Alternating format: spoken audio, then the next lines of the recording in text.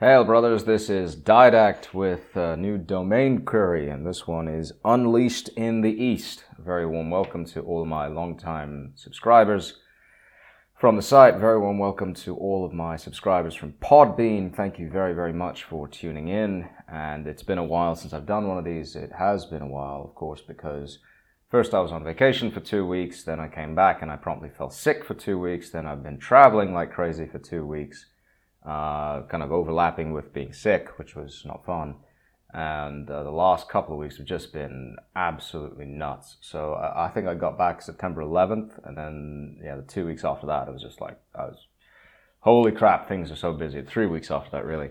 So the last 5-6 weeks have been a bit mad. The title of this week, this domain query installment refers to, for those of you who aren't metalheads and therefore do not have my incredibly erudite and sophisticated taste in music, it refers to a Judas Priest live album, the classic Priest live album from way back in the day when they were touring with Les Binks. So this dates back to 1979, I think. Maybe a little earlier than that, in fact. So we're talking, properly old album. 45 years ago, at least. And Priest went to Japan and did this amazing series of live shows.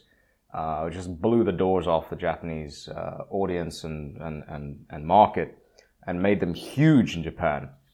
This was off the back of the Stained Class album release, and I think this was before they recorded Hellbent for Leather. And indeed, yes. This was after the first 4 albums that they released. So the problem is, of course, because Rob Halford can't really sing live. I mean, with very few exceptions, like the Ram It Down tour is a good example of one where he could sing live and do a great job, absolutely phenomenal job. And then, of course, the Painkiller tour, he sounded like crap. Anyway. They actually re-recorded a lot of his vocals in the studio to compensate for the lack of his ability to hit the high notes. So it got the nickname Unleashed in the Studio, and frankly, rightly so, because that's exactly what happened. So at any rate, the title of this week's, or this domain query episode, is a reference to the two questions that I got from longtime reader and friend of the site, Randale6, and he wrote into me. He's actually had quite a bit of success in his plans. I won't go into details about them, but he's doing well, which is great to see. So congratulations, my friend. It's really, really well done, and best of luck to you with your plans to, shall we say, move onwards and upwards. And I'll leave it at that. Now. He has 2 questions here. I'll state his questions, verbatim. The first question is pertinent to your recent vacation to Russia. The question is, have the Russians finally accepted and, in parentheses, we can hope, embraced the reality that they are Russian, not European, and not Asian? I do not mean this in the cruel sense of deriding the Russians as a barbaric race. Rather, I think of them as being the Far Eastern analogue to Texas, just bigger, colder, and, to be blunt, possessed of questionable cuisine. In parentheses, all hail the truly homegrown American cuisines, Cajun and Tex-Mex. Over here in the USA, Texas has never been ashamed of being Texas. It readily accepts the fact that it is its, not with an apostrophe, it shouldn't be, own little, big reality that doesn't quite play by the rules as the American South, Southwest, and Appalachia know them. But Russian history doesn't play out that way. It's never a good sign when your nobility can speak better French than Russian. And you keep doing it despite the frogs shitting on you whenever they see you. Ditto for the rest of Western Europe with regards to Russia. Okay, that's a good first question. And good exposition. And then we get to the second question. So the second question relates to China. Simply put, the Chinese have done something they have never done since before the birth of Christ, that something being the alteration of their government. From the time of the first emperor to the nomadic conquerors from over the wall, the Chinese governmental model has stood firm, the only changes to it essentially being window dressing. Those days are now gone, and in the place of the old dynasties sans the CCP, which should be renamed the Fascist Chinese Party, if we are honest. The CCP has a problem, a threat it cannot answer like the old dynasties did. And that thorn in their side being the question of legitimacy.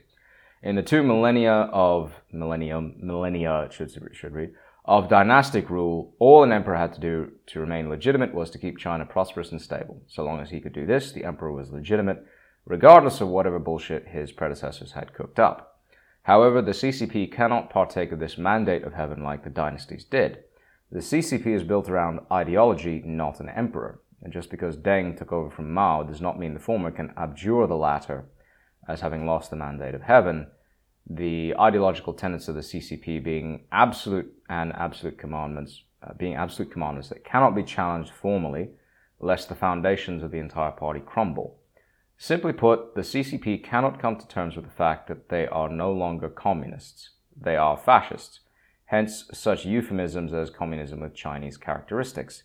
What this does is force the party to live in a state of cognitive and political dissonance, a damaging state for both the individual and the party itself. With that in mind, do you think the CCP can overcome this internal contradiction? So rather a lengthy question there, and I think one worth exploring in some detail. I would push back a bit on a number of the sort of assumptions in that one. But let's answer the first one, first. Let's be novel about it and do it in order. With respect to the first question about whether Russians have embraced their identity, the simple answer is yes, absolutely. There's no doubt in my mind about this. And having come back from Russia, I can say this with complete confidence. Having seen what I've seen of not just Moscow and St. Petersburg and Voronezh and Ivanovo and basically those places, I can say, that's Western Russia. That's the most sort of westernized part of Russia. I can say with absolute confidence, the westernized part of Russia is, of course, Europeanized to a very high degree. And Moscow is probably the most Europeanized of all of the Russian cities. But even there, what you're going to find is today a very, very strongly patriotic movement. And certainly that's what I witnessed when I was there. Russians are comfortable being Russians, and they no longer see the need to be anything else for the time being. And the reason this is of such vital importance to understand is because of the very severe identity crisis the Russians suffered up until, basically between 1991 and about 2010. For those 20 odd years, the Russian people really grappled very hard with who they were. And even from 2010 to about 2022, the Russian people really had this deep inferiority complex about sort of their position in the world vis-a-vis Europe and the United States. They felt that their economic model had collapsed and their sense of identity was gone. Putin almost single-handedly came along to restore that. Now, not completely, and I'm going to go into a little bit of detail as to why that is. My view is, ultimately, the Russian army is what saved Russia. I mean, Putin, don't get me wrong, Putin was the focal point of it all, and he will go down in history as the greatest Russian ruler, I believe, firmly believe. The greatest of all time. Greater than Stalin, greater than Peter the Great, greater than Catherine the Great. Right up there with, in the hearts and minds of the Russian people with Alexander Nevsky as sort of the founder of the modern Russian state. I firmly believe this. I mean, a lot of Russians will disagree and say, Stalin was greater because he took, whatever. Stalin, Yosef Jugashvili, was not a native Russian. He was not ethnically Russian. Putin is. Born and raised in what back then was Leningrad and today is St. Petersburg. He is Russian. He is of the Russian soil. He is of the Ruski Narod, the Russian people. So if you look at Russia today, and how the Russian people themselves feel about themselves, view themselves. If you look at my Telegram channel, there's a very, very good poll, and it's buried about 10 fathoms deep, unfortunately, because I forward something like, I don't know, 150 to 200 posts a day in Telegram. But if you look at the poll from, I don't know, a few days back, I think, what you will see is in the chat history, you will see a poll of the countries that Russians consider to be great. And that poll shows the changes over time between various snapshots in time of Russian views of themselves and other countries.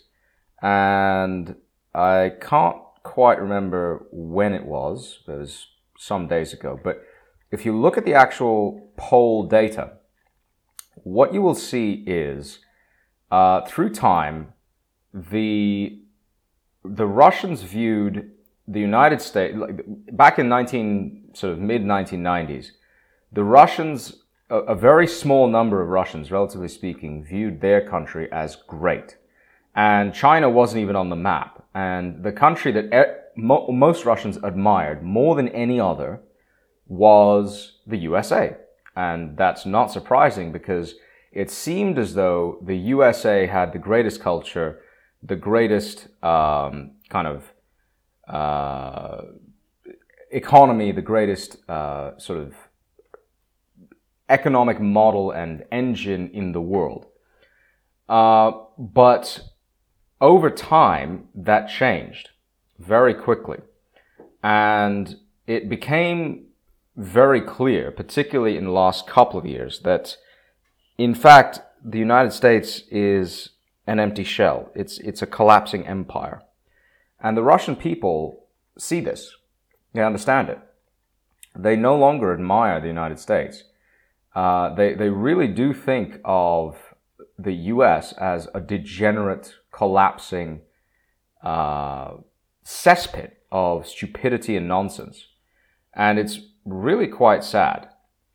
It's genuinely quite pathetic to see how quickly the United States has collapsed in terms of its military and its economy. And the Russians recognize that they're not stupid people, not at all.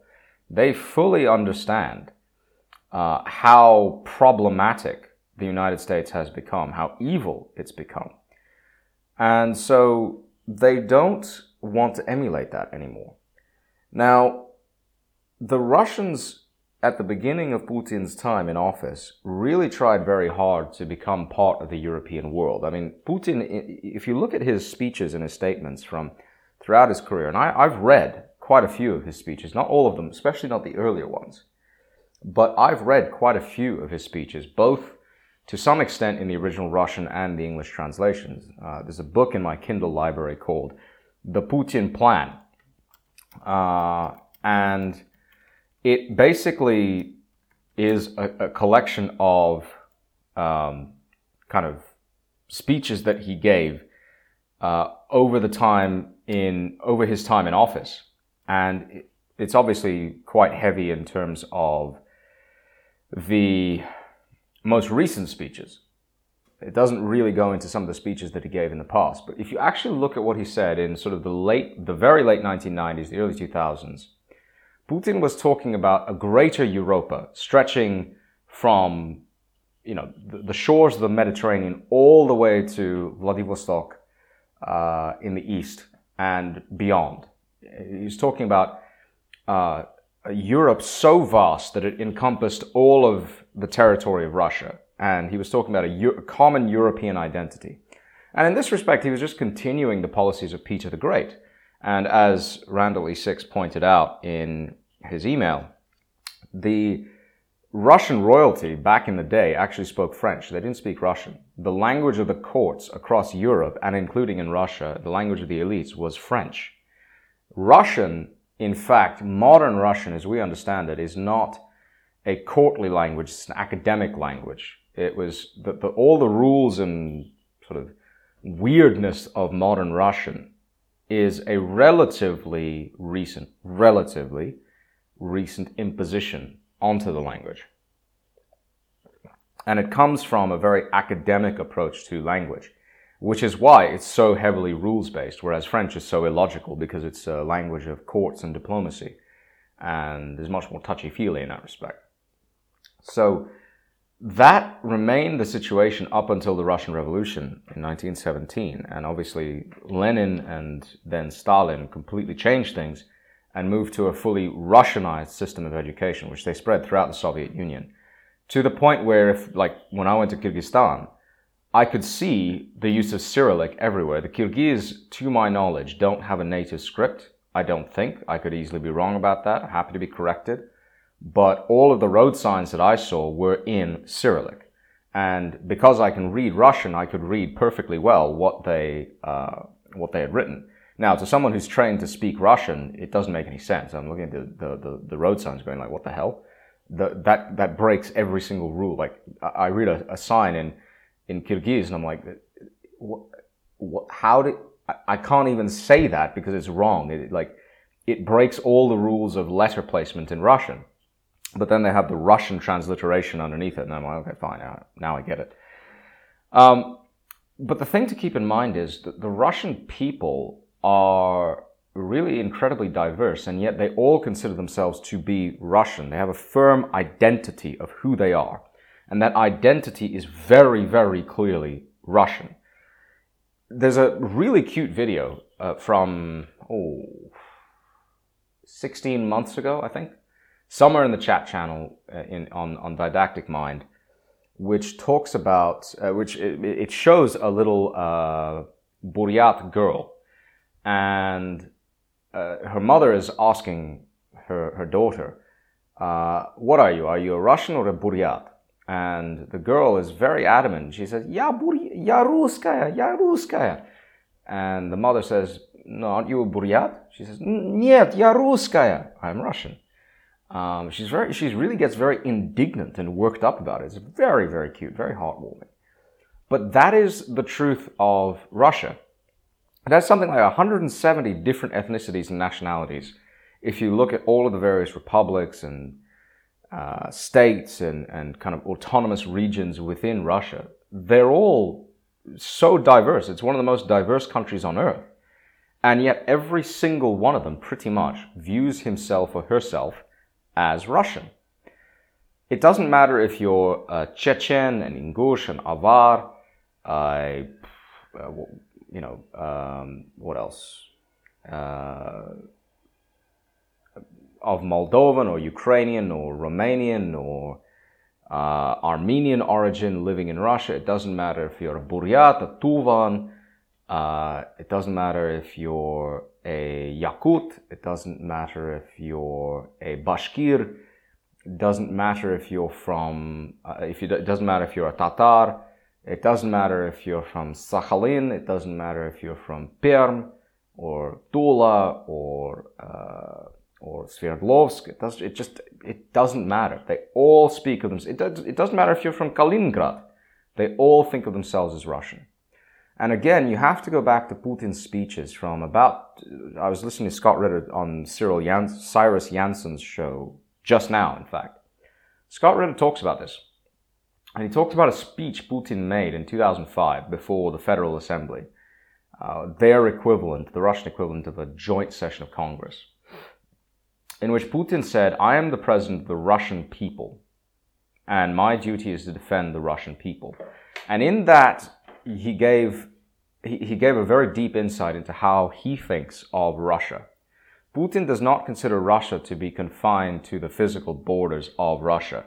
He is of the view that those people who are Russian by birth and by blood, by language, culture, history, faith, are Russian no matter where they live. So he considers the ethnic Russians living in the Baltic states, for example, to be Russian.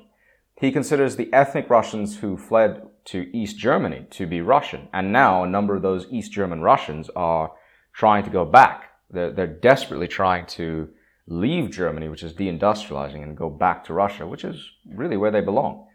He considers the ethnic Russians living in all of eastern Ukraine to be Russian. So as far as he's concerned, his duty is to those people. And he said very clearly a number of times, Russia is a civilization state, especially of late. He said that very clearly. And that is indeed how the Russians see themselves. They now see themselves as an independent entity that will determine their own destiny. They do not look with envy or fear at the West anymore. They look with utter contempt at the West. They genuinely, I mean, that's the major thing that's changed since the last time I was in Russia. When I went this time and I talked to my Russian contacts, they were like, you know, these Western people, they're crazy. I mean, we just want to be left alone. We want to live in peace. We don't want this war. It's a tragedy that we have this war, but if you're going to force us to fight, we will fight, and we'll fight to the end. If only you would have left us in peace. That's really their spirit and their approach to things. So what you're seeing now is a reawakening of Russian national pride and national spirit. And that's a wonderful thing. It's a very, very good thing. I am not at all against it. I'm a nationalist by nature. Right? I am a firm Christian nationalist, and that means, as far as I'm concerned, God loves the nations. He says as much in the Bible many times. And the nations are a good thing. So it is good for Russia to rediscover its sense of self. I will disagree with Randale6 about the cuisine. I'm sorry, dude. Russian cuisine is incredibly varied.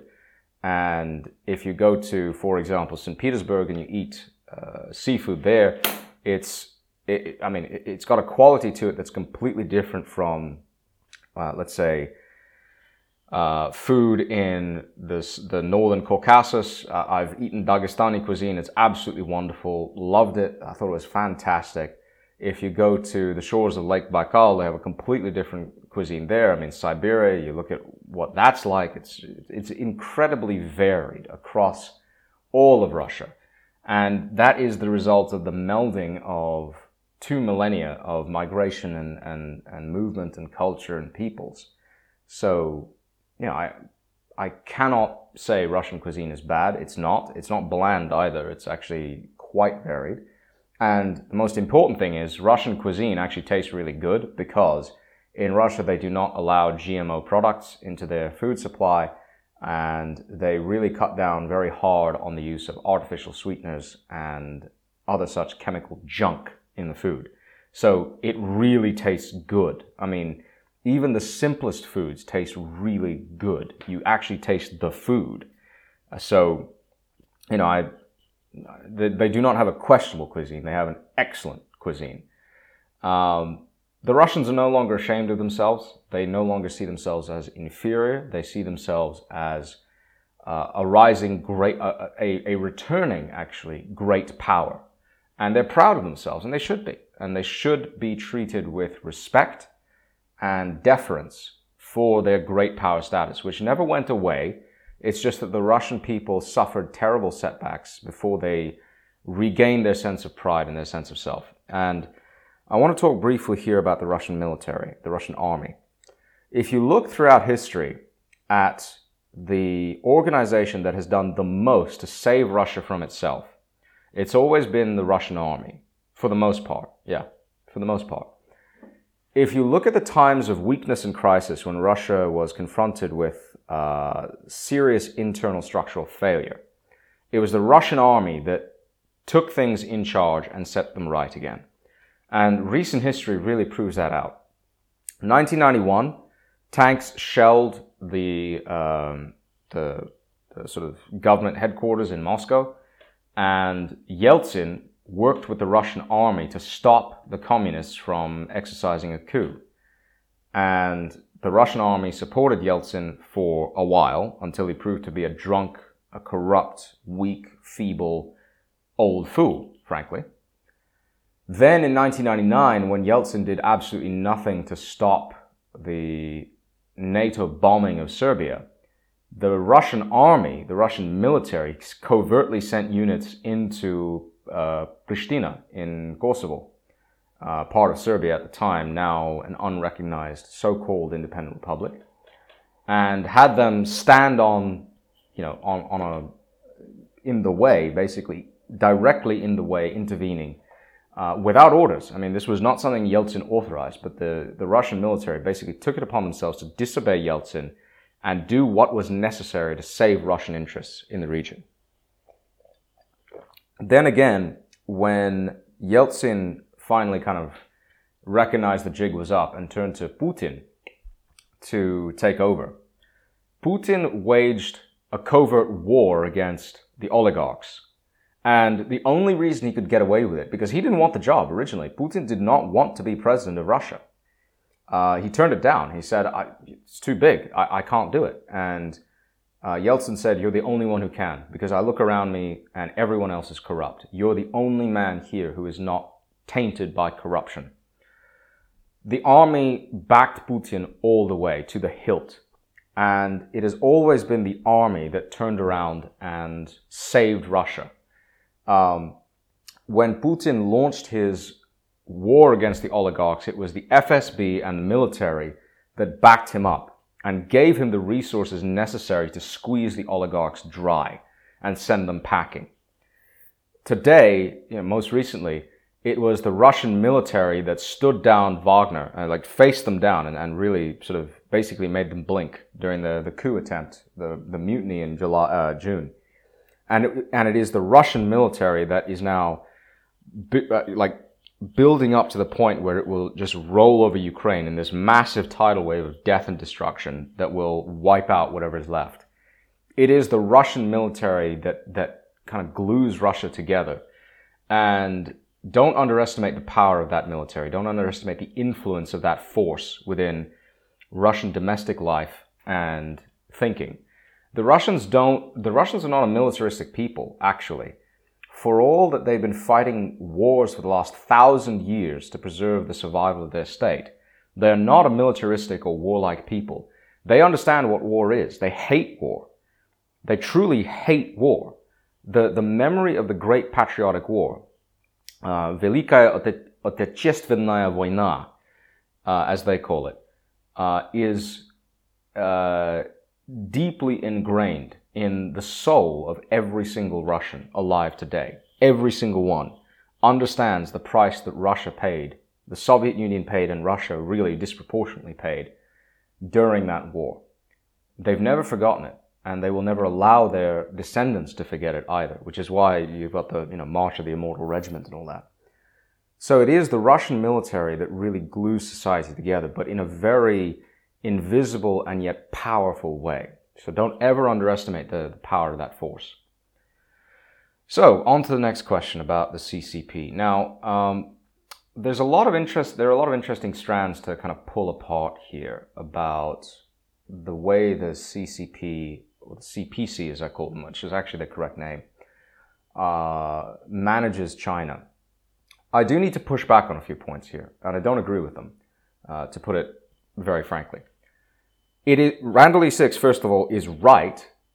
China is a fascist country today, and I want people listening to strip away the emotional baggage associated with the term fascist and understand what fascist actually means. It simply means complete state control over factors of production, but they allow private enterprise to thrive and flourish on the back of that state control. So you use market mechanisms to align factors of production, but the ultimate owner of those factors is the Chinese state, or, the state in general.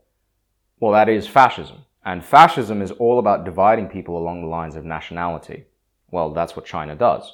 It considers China, the Han Chinese, to be a distinct national identity. And that's exactly how they run the country. So, again, understand I'm not trying to be emotionally loaded when I say this, but it is the truth. Fascism is a more workable system than communism. The whole system of communism is a failure. It's always been a failure. It doesn't work because it doesn't make sense.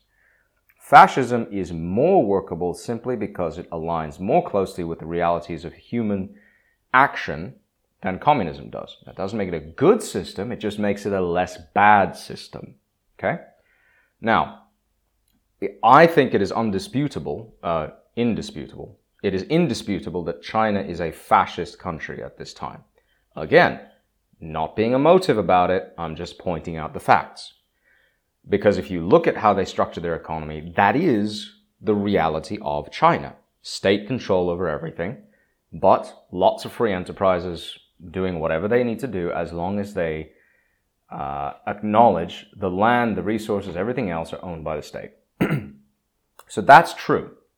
The CPC, it is actually the Communist Party of China, not the CCP. That is a Western term for the government. The CPC does have much greater party representation among the ordinary people than most realize. The total membership of the CPC is in the tens of millions. If you look at total membership of the CPC, you're going to realize very quickly that according to the Global Times, for example, and according to what China itself says, in June 2021, the CPC had a total membership of 95 million people. 95 million. So the CPC is more representative of its people than any other political party on earth as a proportion of the overall population. That's a fact. If you look at the total membership, for example, of the Republican Party or the Democratic Party or the Conservative Party in the UK or the Labour Party, you will find that as a proportion of the population, it's nowhere near as close. It's nothing like as much. I mean, card-carrying members of the party. I'm not talking about party members who identify or are registered as Republican voters, for example, in the United States, or Democrat voters. I'm talking about actual members of the party. That's a different story. The CPC has far greater proportional membership than any other Western democracy anywhere. So that is the basis by which it claims legitimacy. It has popular representation. That is a fact. Now, what about this question of dynastic legitimacy? Well, okay, that's fair. It is true that political power in China for the better part of more than 3,000 years, really, followed dynastic succession. And indeed, you can go back to 5,000 years and find examples of kingdoms throughout China. The Zhou, the Han, the Tang, the Song, the Yuan, the Qing, the Ming, the Qing, and it all ended with the Qing, obviously. And so on and so forth. I mean, you can find dynastic succession through blood, through lineage.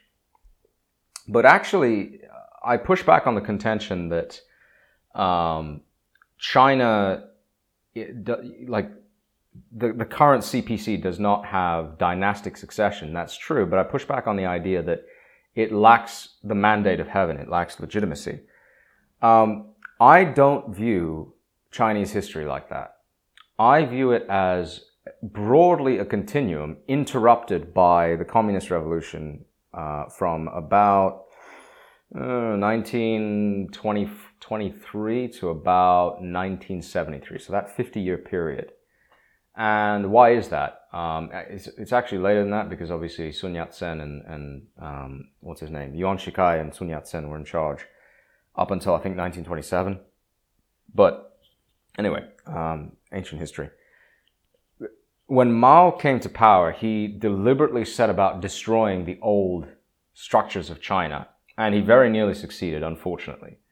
The Great Leap Backward and the cultural devolution were disastrous episodes in Chinese history. I mean, China has still, to this day, never recovered from them. But he didn't succeed entirely. And all that's happened is the CPC has rearranged itself into a new form that pays lip service to communism, but is really essentially an organism that fosters dynastic succession. If you stop thinking of individual leaders as members of a blood dynasty and start thinking of the CPC as a dynasty in and of itself that simply chooses different mandarins from within its own ranks, then it makes complete sense. All you're seeing is another episode of dynastic succession where previously the Qing dynasty fell and then there was an interregnum period and now you've got the CPC in charge. And then they had to sort out some of their own internal issues with Mao and Deng. But today you have effectively an emperor in charge. You have Xi Jinping. He is the new Huangdi, as I call him, the new Mandarin. And the thing that motivates Xi Jinping every day when he wakes up is, how the hell am I going to run a country of 1.4 billion people? How am I going to keep it growing? How am I going to keep it prosperous? This is a huge headache for him. And this is the reason why Xi Jinping has adopted a very different approach from some of his predecessors. The thing to keep in mind is Xi Jinping came to power off the back of an internecine power struggle between the Beijing faction and the Shanghai faction. And the Shanghai faction, I believe, was led by Jiang Zemin. He died recently. And the Beijing faction was sort of more of the old Deng-affiliated party. The Jiang faction was more about business and globalization and kind of trade. The Beijing faction was more about resurrecting China as a powerful country. The two clashed quite frequently, and that is the reason why when Hu Jintao and Wen Jiabao were in power, China didn't really rock the boat, didn't really move anywhere, didn't do much of anything. It was kind of anodyne in most of its foreign policy decisions, and its domestic economy just sort of hummed along. But really, they just adopted Deng Xiaoping's economic policies and carried them forward. So if you look at Wen Jiabao and Hu Jintao as kind of just relatively bland and boring mandarins within a chain of dynastic succession, then it makes complete sense. Then you get Xi Jinping, who comes to power. Now, Xi is a man almost universally acknowledged by anyone outside of the West to be perhaps the smartest, most intelligent politician alive today. That's not my opinion. That is the opinion of Lee Kuan Yew, the founder of modern Singapore, basically. That's what he called him. I mean, you look at what happened in Xi's life. He went into exile with his family into basically a cave, political exile, and from that clawed his way all the way back to the top of the pinnacle of power in the world's most powerful manufacturing economy. That is an incredible achievement, and he did that. So if you're looking at, if you're looking at the way that the CPC manages the country, and you're looking at the state institutions that exist in China today, from a macro lens, it's essentially the same as what existed in dynastic China. If you look at the top ranks of all of the CPC, they're all engineers, they're all scientists, they all have a scientific background. Every single one of them except Wang Yi, who has he went to the foreign relations school, but Xi Jinping has an engineering background, as do all of his top lieutenants. They're all engineers. And as a result, they see the world as essentially a series of engineering problems to solve, which is why when trying to rule a country as big as China, they embark on massive engineering projects to do it. So while Randale6 is, in my opinion, wrong that the CPC has lost the mandate of heaven or is not dynastic in nature, it actually is, both from an external and an internal point of view. He is right that there are internal contradictions in China. Oh yeah, for sure. I mean, China has serious, really serious social and economic problems. I mean, they will eventually cripple China. And I want to make it very clear throughout all of this, I am not pro-Chinese at all. I do not like China. I do not trust the Chinese. I have worked alongside Chinese people for much of my life. I have interacted with them. I've been to China, and this was 22 years ago. I have seen China up close and personal. I do not like the Chinese government. I do not like the way they do things. I would never, ever want to live in China personally. But I can respect them. I understand that while they are a low-trust people, which they are, they have many splendid qualities. I just wouldn't want to deal with them on a contractual basis because they will do everything possible to screw you. Once the contract is signed, they will find every possible loophole to avoid paying you or to avoid giving you the product that you specified at the quality you specified. But, ultimately, once you understand they're in it to make money and they really just want to get rich, then you can kind of deal with the Chinese on their own terms. You can sort of appreciate them for who they are. And they do have a great culture. I mean, I'm not knocking them in any way. I do respect and appreciate Chinese culture, but I would never want to live there.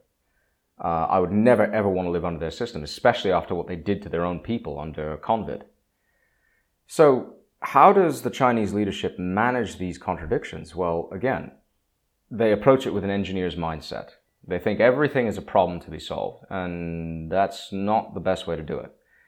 Sometimes you just have situations which can only be improved. Sometimes everything in front of you is a bad situation, and every choice is bad. You just have to choose the least worst option and see what happens. But the Chinese leadership doesn't really think that way. Now, how will they resolve these contradictions in future? They will continue to try to build out China's economy. They will try to secure China's supply lines of natural resources, which are critically important to them. Their current main supply artery is through the Straits of Malacca, going all the way to Africa. Shipping stuff overland has always been much more expensive than shipping it over the sea. So, China does not or did not want to build out its road infrastructure until relatively recently with the Belt and Road Initiative. But now they understand the U.S. Navy presents an existential threat to China. So they are rebuilding kind of their BRI links all the way to Europe, across Russia, and Russia and China will eventually form the core of a new economic engine where China is the manufacturing superpower and Russia is the resources superpower that provides the military muscle necessary to defend that superpower against all other rivals, primarily the United States, which is increasingly unhinged and crazy. I mean, there's nothing rational about American foreign policy. Nothing. There's nothing useful or good about Western foreign policy right now. It's all leading to war. Whereas if you look at the rest of the world, really, the rest of the world just wants to be left alone to get rich, but however they see fit. And you can disagree or agree with various Western, non-Western regimes. You don't have to like the Venezuelan government. I really don't. But if they want to live in a socialist hellhole, hey, that's up to them. Let them develop at their own pace. The same with the Cubans. They want to live under communist rule, fine. But let them enter into their own trade deals with the Chinese and the Russians. Well, what's it to America? It's just the American way of thinking about the world is really stupid. I mean, I say this as somebody who likes Americans. Americans have an unbelievably dumb approach to dealing with the rest of the world. They think of everything in terms of alliances, and if you're not with us, you're against us. What a retarded way of thinking. Like, seriously. It's so binary. It's so stupid. The way the Russians and the Chinese think instead is in terms of mutually agreeable friendships. It's the way the Indians and the Chinese think of each other. You listen to Subramaniam Jaishankar. Is that his name? Something Jaishankar. Dr. Jaishankar, the foreign minister of India. Really good diplomat. And he says, in dealing with China, yes, I've got problems with the Chinese. I can sort them out myself without American intervention. We can deal with it ourselves. And he's right. They can. There's no need for foreign intervention.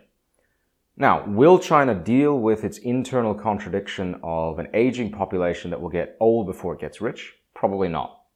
Probably not. It has a serious problem with its internal population. It has serious problems with water. It has really serious problems with debt and ghost cities. It has problems with an unbalanced economy. And it has problems with resources.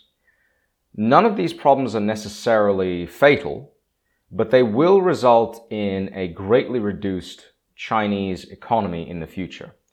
As the population starts shrinking from sort of 2050 onwards, that's a problem for basically another ruler to deal with. But Xi Jinping right now is simply interested in keeping his resource lines open and keeping the Chinese people reasonably prosperous and reasonably well fed. And I think in that respect, at least for now, he's succeeding. He's secured his resource supply lines with his deepening friendship with President Putin and his ever greater trade flows with Russia. I mean, the Russians are sending biblical volumes of oil and natural gas and timber and food and coal and iron and aluminium and et cetera, all to China, who are going to get rich off of that. And the Russians are going to get rich off of the trade that they do with China itself. The Chinese military is in no shape to fight. I mean, they've got a giant military, yes, but they don't know what to do with it. It's never been battle tested. And the Chinese PLA actually has a very terrible historical record. The Chinese don't want war. They really don't want to go to war. They don't want to send their ships out to fight against the American Navy. They don't want to sacrifice tens of thousands of their young boys invading Taiwan. They just don't. They simply want to get rich. That's it. And that's how they resolve these internal contradictions. But ultimately, the CPC will be subject to the same sort of internal entropy and decay that all Chinese dynasties have been. Eventually, it will be replaced by something different. I think we'll all be safely dead by then, because the CPC, again, derives its power from the people, and the membership of the people within the CPC drives its legitimacy. That isn't going to change anytime soon. It's only going to start changing once the Chinese population really starts to shrink, and that's not going to be for some decades yet. So I hope I answered those two questions reasonably well. As I said, to summarize, yes, Russia has rediscovered its national identity. Russia is Russian. It doesn't want to be European. It doesn't want to be Asian. It just wants to be Russian.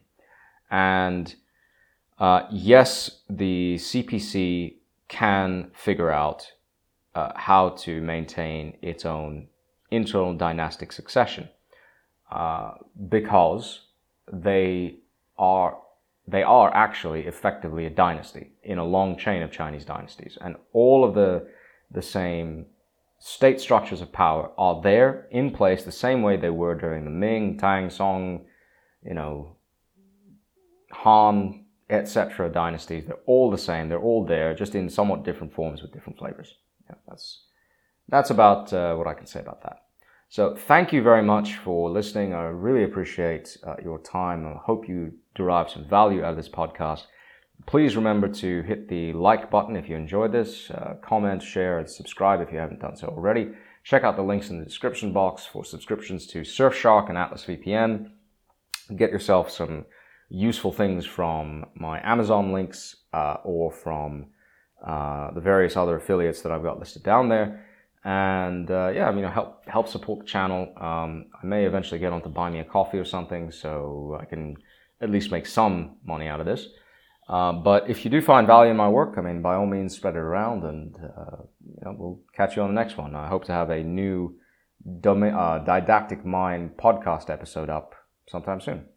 Thank you very much. Strength and honor, brothers. Didact out.